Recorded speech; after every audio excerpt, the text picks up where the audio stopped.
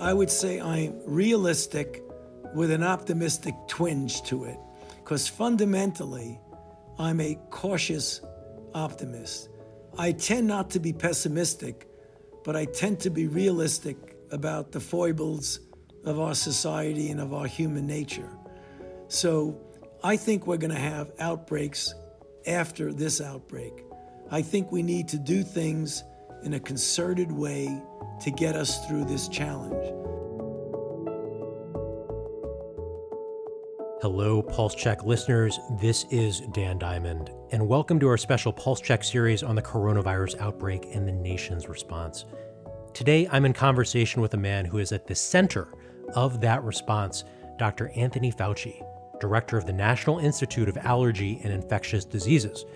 To put it another way, he's the nation's top infectious disease expert. You've probably seen him in White House briefings or on TV as the most trusted voice on where we stand with coronavirus. You may also have heard him discuss his long-standing efforts to fight other diseases like HIV and Ebola, including on Politico's Pulse Check podcast before. Dr. Fauci and I spoke on Wednesday afternoon, where we discussed the state of the outbreak, the push for a vaccine, what it's like to be him in this surreal moment, and even a little bit about basketball too. Here's that conversation.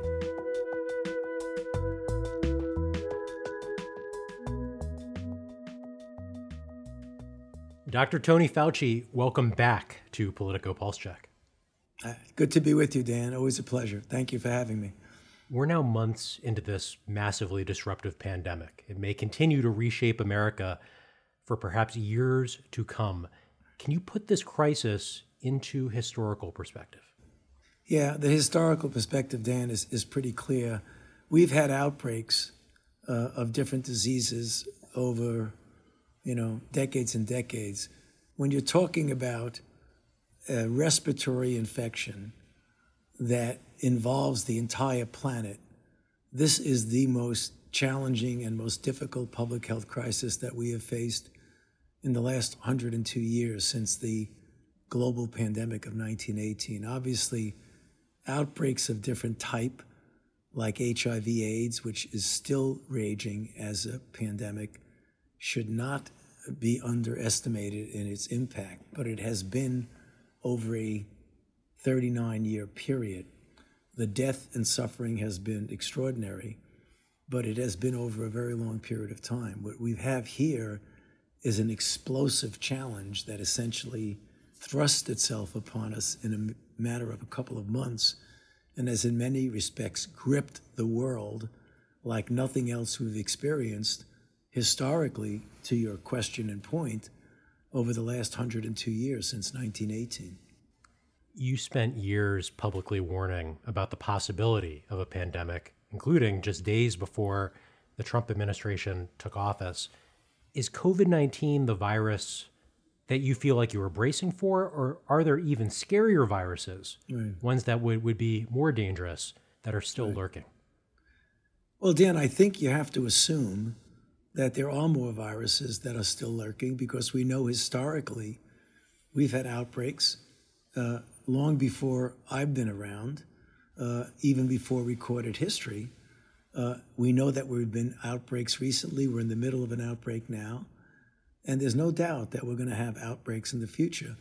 I often get asked, is there anything very special about this outbreak? And as you do recall, I did predict this type of thing before the transition of the administration, because I was giving talks at the end saying that I had advised 5 presidents up to that point, and that I'm obviously still in my job, and I wasn't sure, might have the opportunity to advise a 6th president. And in my end of the talk, and this was a talk I did months before the new administration, I said, whoever the next president is going to be. And then when the president was elected, I showed a picture of President Trump, or soon to be President Trump, after the election. And I said, what's next, and what will this man face? The answer was a big question mark on the slide. I have no idea. Now, unfortunately for everyone involved, what did emerge was what I had often been describing as the worst case scenario or my worst nightmare, because we had seen infections that had a high degree of mortality but did not spread very well. That was the original SARS in 2002, which public health measures very successfully contained it. Ebola, which has a great degree of mortality but doesn't spread in the general public unless you have close contact.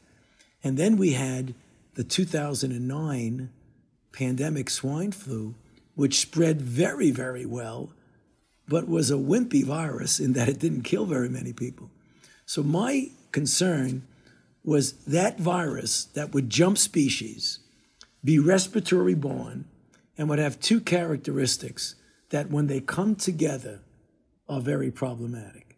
And that is, one, that is very efficiently transmitted from human to human and not wimping along, but actually spreading rapidly in the community. And two, that it has a significant degree of morbidity and mortality, at least for some subset of the population. And that's exactly what this is.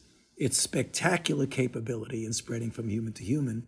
And depending upon who you are, if you're an elderly person or somebody with underlying conditions, it has a significant degree of morbidity and mortality, whereas fortunately, younger people do not have nearly the risk of going on to have serious disease, which can turn out to be a blessing because it actually protects a certain proportion of the population, but can also be misleading because the people who don't get symptoms, who think that they are in a vacuum and it doesn't make any difference if they get infected, are inadvertently and innocently driving the outbreak.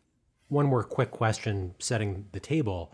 We are now at a point where more than 150,000 Americans have died. The new daily confirmed cases of coronavirus are roughly 50,000, if not higher, per day. How much worse is it going to get? You know, that's going to be up to us, Dan. And I think I like the way you framed the question because it gives us the opportunity to speak to the country about the fact that we can suppress this with a total concerted effort of some 5 or 6 fundamental things, even before we get a vaccine. Now, obviously, we're working hard on a vaccine. I'm cautiously optimistic we'll have one. We could talk about that in a minute.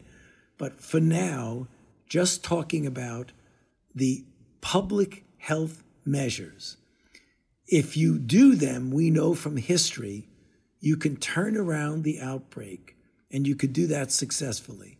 Universal wearing of masks, physical distancing, 6 feet or more.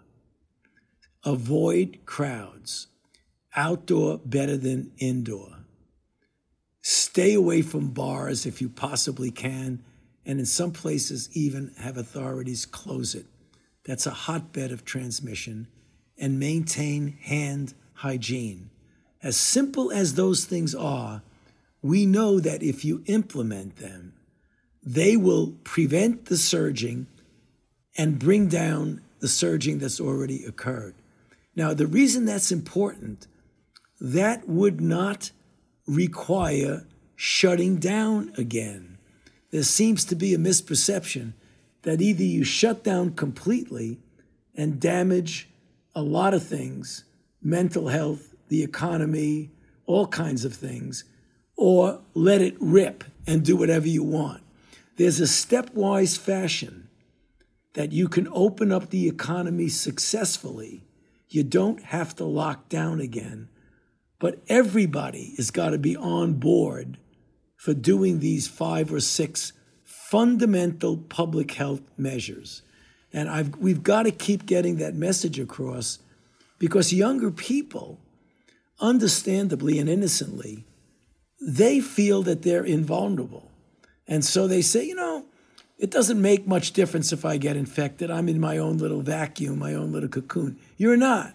Because if you get infected, it is likely that you're going to infect someone else who might infect someone else who then have a very serious consequence. So we've all got to pull together. Which would annoy you more, a photo of people crowded together at a bar or a photo of people wearing masks, but the masks all have those air filters in them, so they're not actually containing the breath?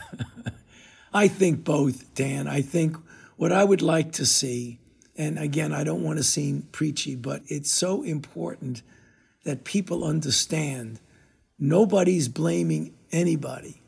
But if you want to put out the dynamics of the outbreak, you can't have weak links in the chain.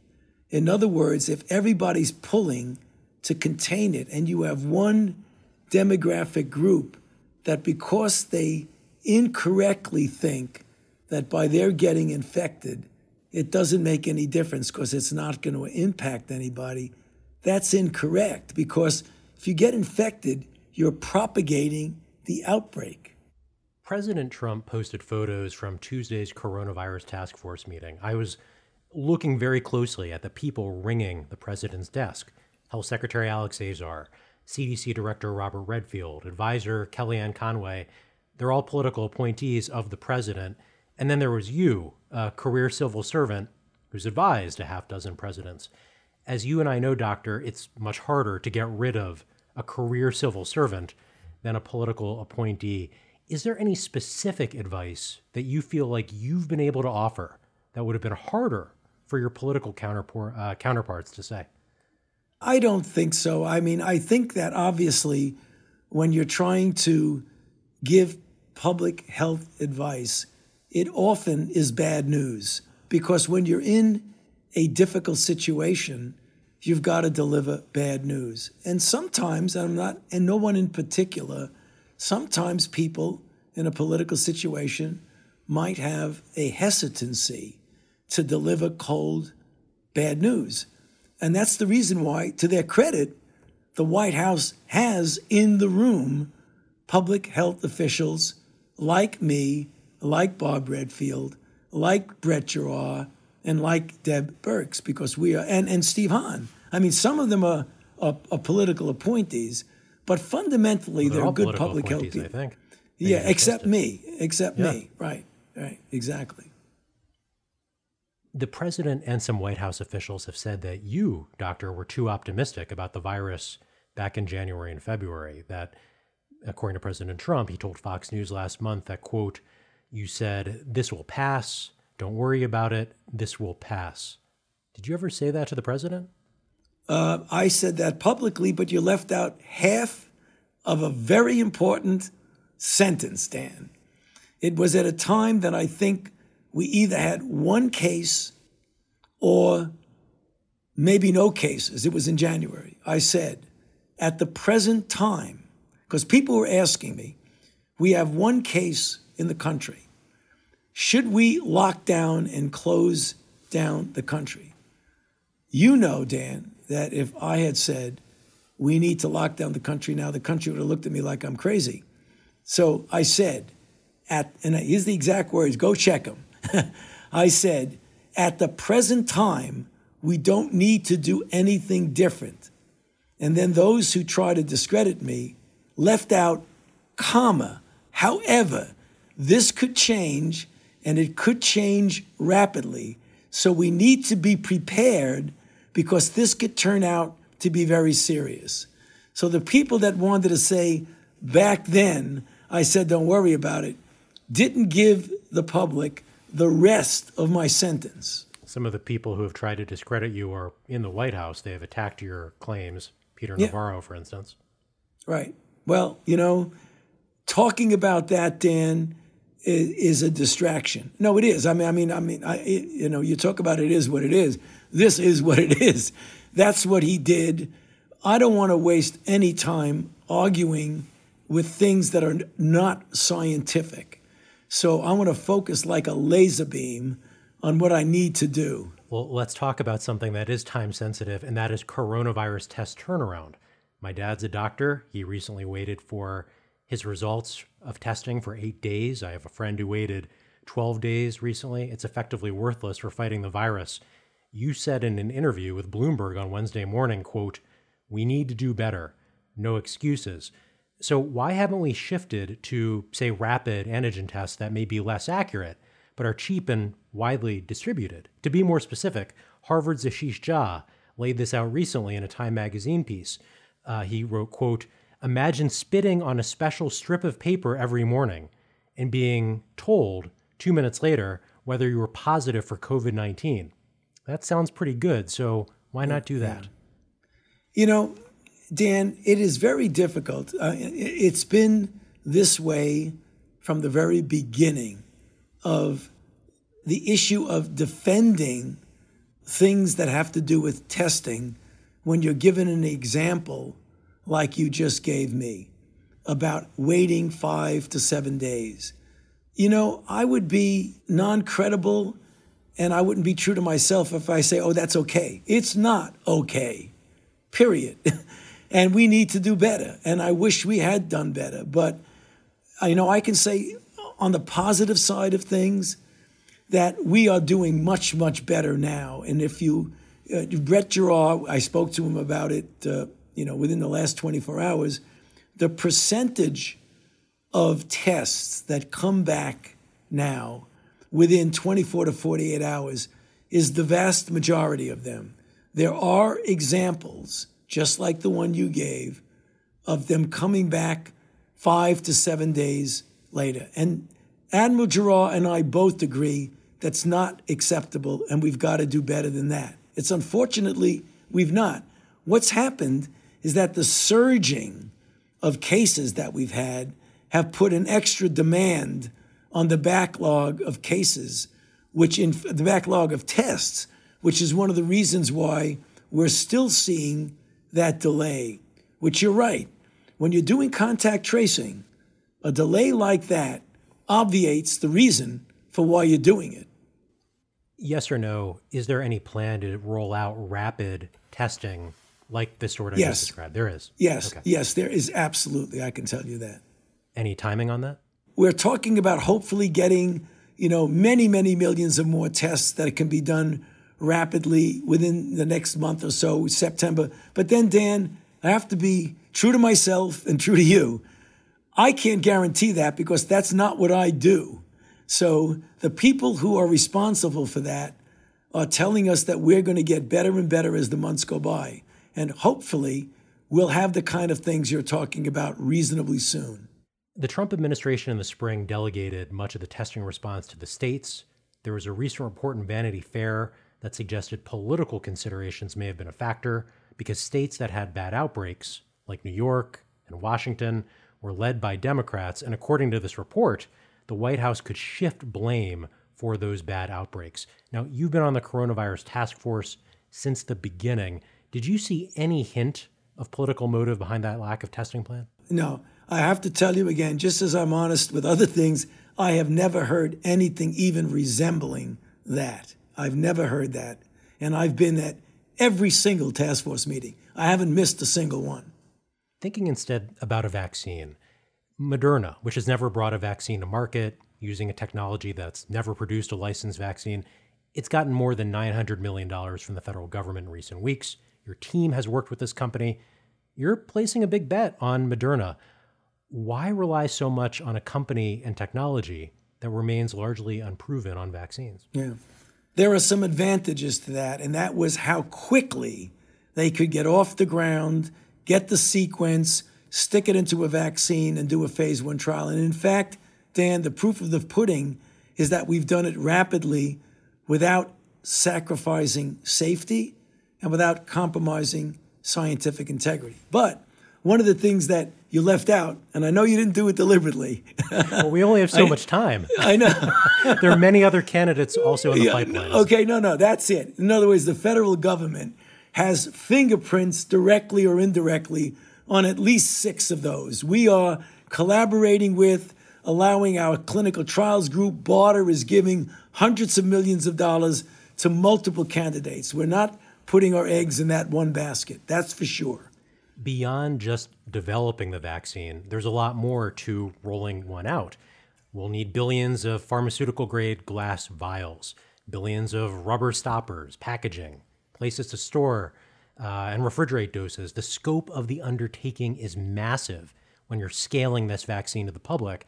And some people are worried that it's not going to be possible on the scale that we need it to be. What would you say to those concerns, Doctor? Well, that, Dan, is exactly the reason why with Operation Warp Speed, one of the two people that were brought in, one was Moncef Slaoui, who has extensive decades of experience in the pharmaceutical world, and the other is General Gustav Perna, who is a four-star general in the Army, whose job is the kind of logistics, the supply chain that you're talking about. So it's a collaboration, Operation Warp Speed, between HHS with Secretary Alex Azar, as well as the Secretary of the Department of Defense, Mark Exper. So we have two people with two major departments in the federal government having individuals who are leading this, and one of them is the supply chain that you're talking about. Yeah, so to underline the point, you think that military health collaboration is going to deliver the production we need?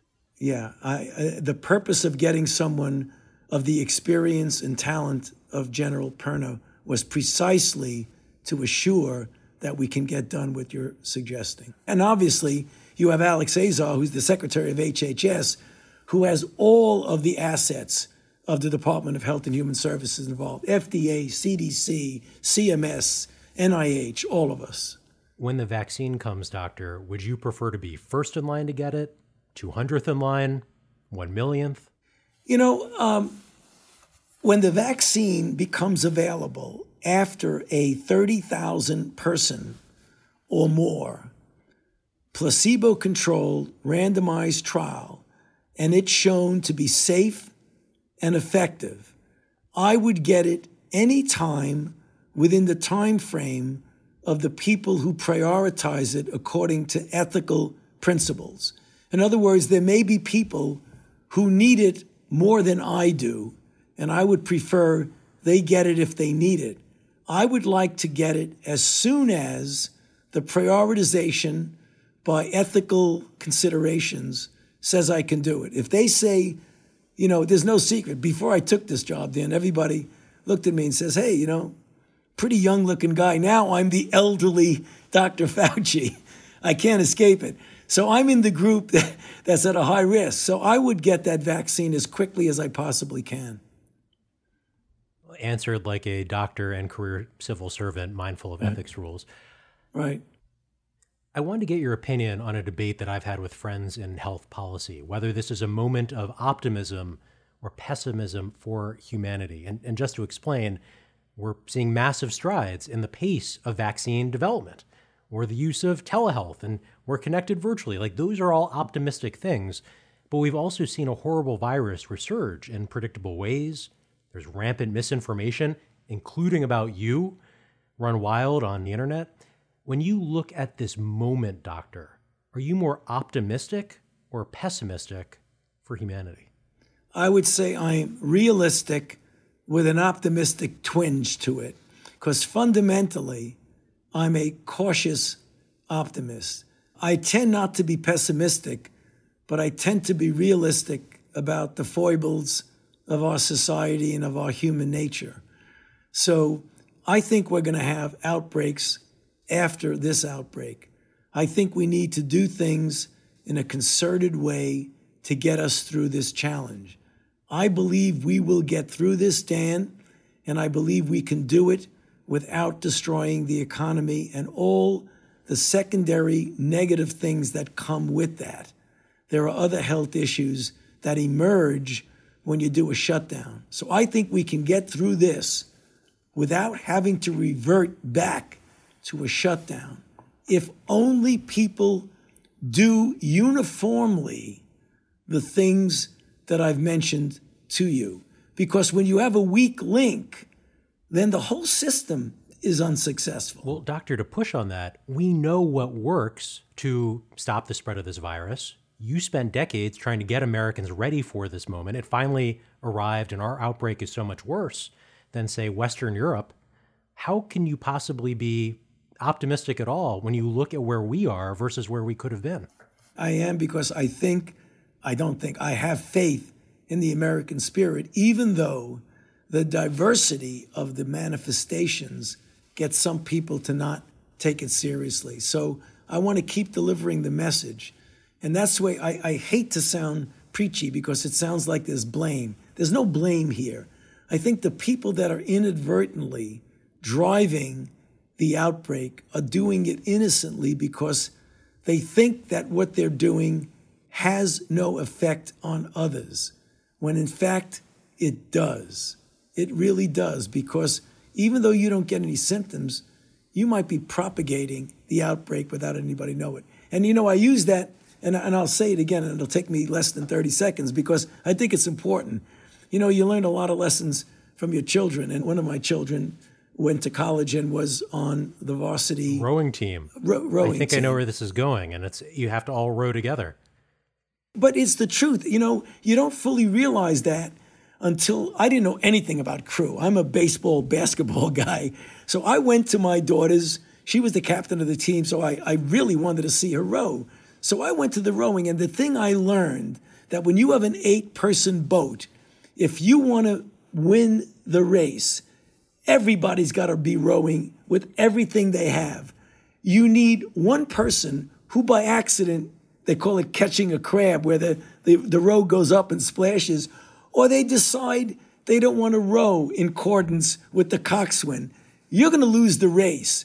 So if you have one component of the multifaceted way to get an outbreak under control, and that one component isn't rowing with the group, you can say whatever you want to say. You're not going to get that curve down. If I walk into a small coffee shop and I see people not wearing their masks, should I encourage those people to wear their masks?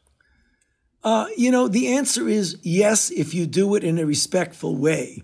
If you start making it a confrontation, that's not helpful.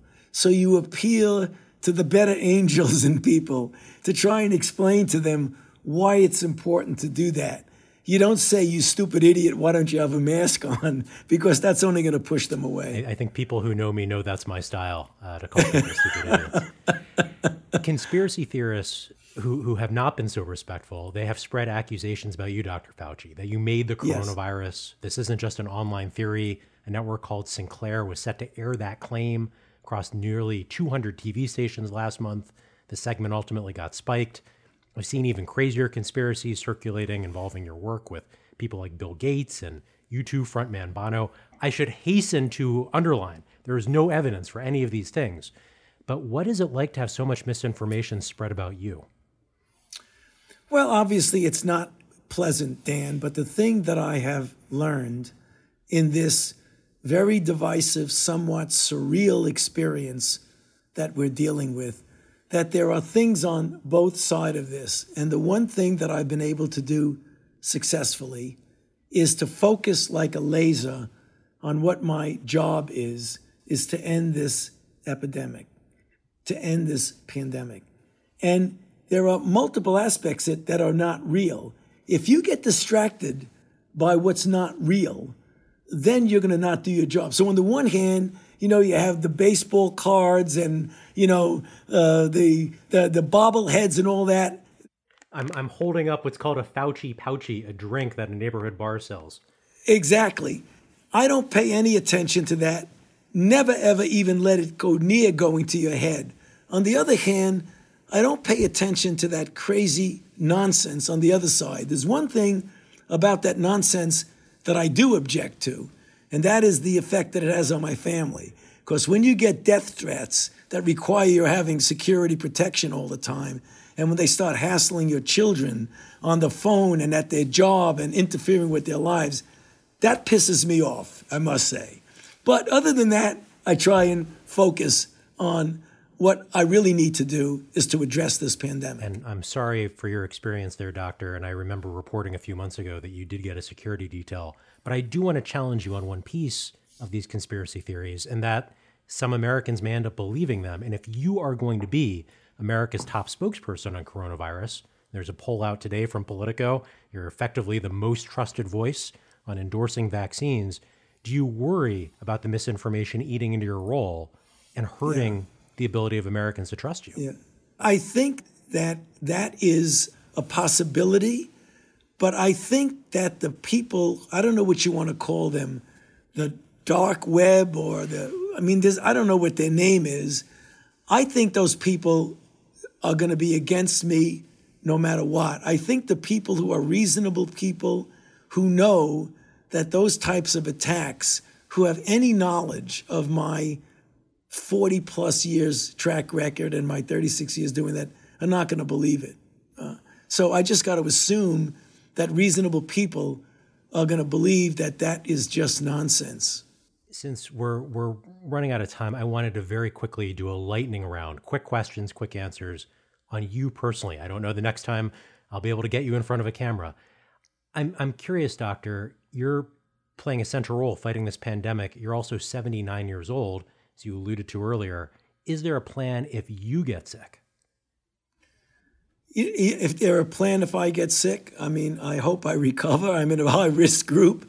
I have people immediately around me, almost all of which I have trained that are really, really good. I would imagine that they would appoint another director of the Institute, and they will do that with a national search. So if I get sick and I die, God forbid, before I would like to, I will be replaced, I'm sure, by a very competent person. They wouldn't have the experience that I have. So I want to stay healthy for a number of reasons. One, I just like being alive and well. And number two, I do have a very deep commitment to ending this pandemic. And I should say you went to a darker place than I meant. I just meant if you were sick for a couple of weeks and someone had to step in. Oh, sick for a couple of weeks. Yeah, we got really good people here. Don't worry about that. How are you preserving your mental health in this moment? I've seen a variety of answers where sometimes it sounds like you're running or power walking or swimming. Is there something you're doing to escape? It's just that. I have an extraordinarily supportive wife of 36 years who is just, wonderful with me and can gauge my mood and my need to take care of myself. If it wasn't for her, I probably wouldn't sleep or wouldn't drink or eat. And she just keeps reminding me to do that. But just being with her and Zooming with my children and going for long walks in the woods, to me, is what I do. That's the only thing I can do, Dan. I can't, I have to be honest with you. I work 18 hours a day, so I don't have a lot of time for fun things. That's got to be on hold right now. One last question. You mentioned being a baseball, basketball guy. You threw out the first pitch of the baseball season. That pitch got some attention. Have you been able to watch the NBA's return at all? I actually, unfortunately, have not. And I love sports. I just have not been able to watch any sports on TV because when I get back home at night at a time when I used to love sitting back and watching a college basketball game or during the summer, I love baseball. I can't do it because I come back from whatever I'm doing and I have a couple of hundred emails that I have to answer. It isn't like you got to let them wait till tomorrow. You got to answer them tonight. And that takes me into the middle of the night. So, well, we will let you get back to answering your emails after answering all of these questions. Dr. Fauci, thanks so much for your time and your public service.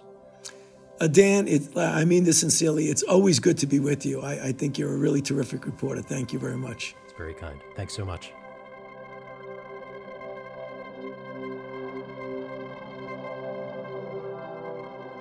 All right, that is our show for this week.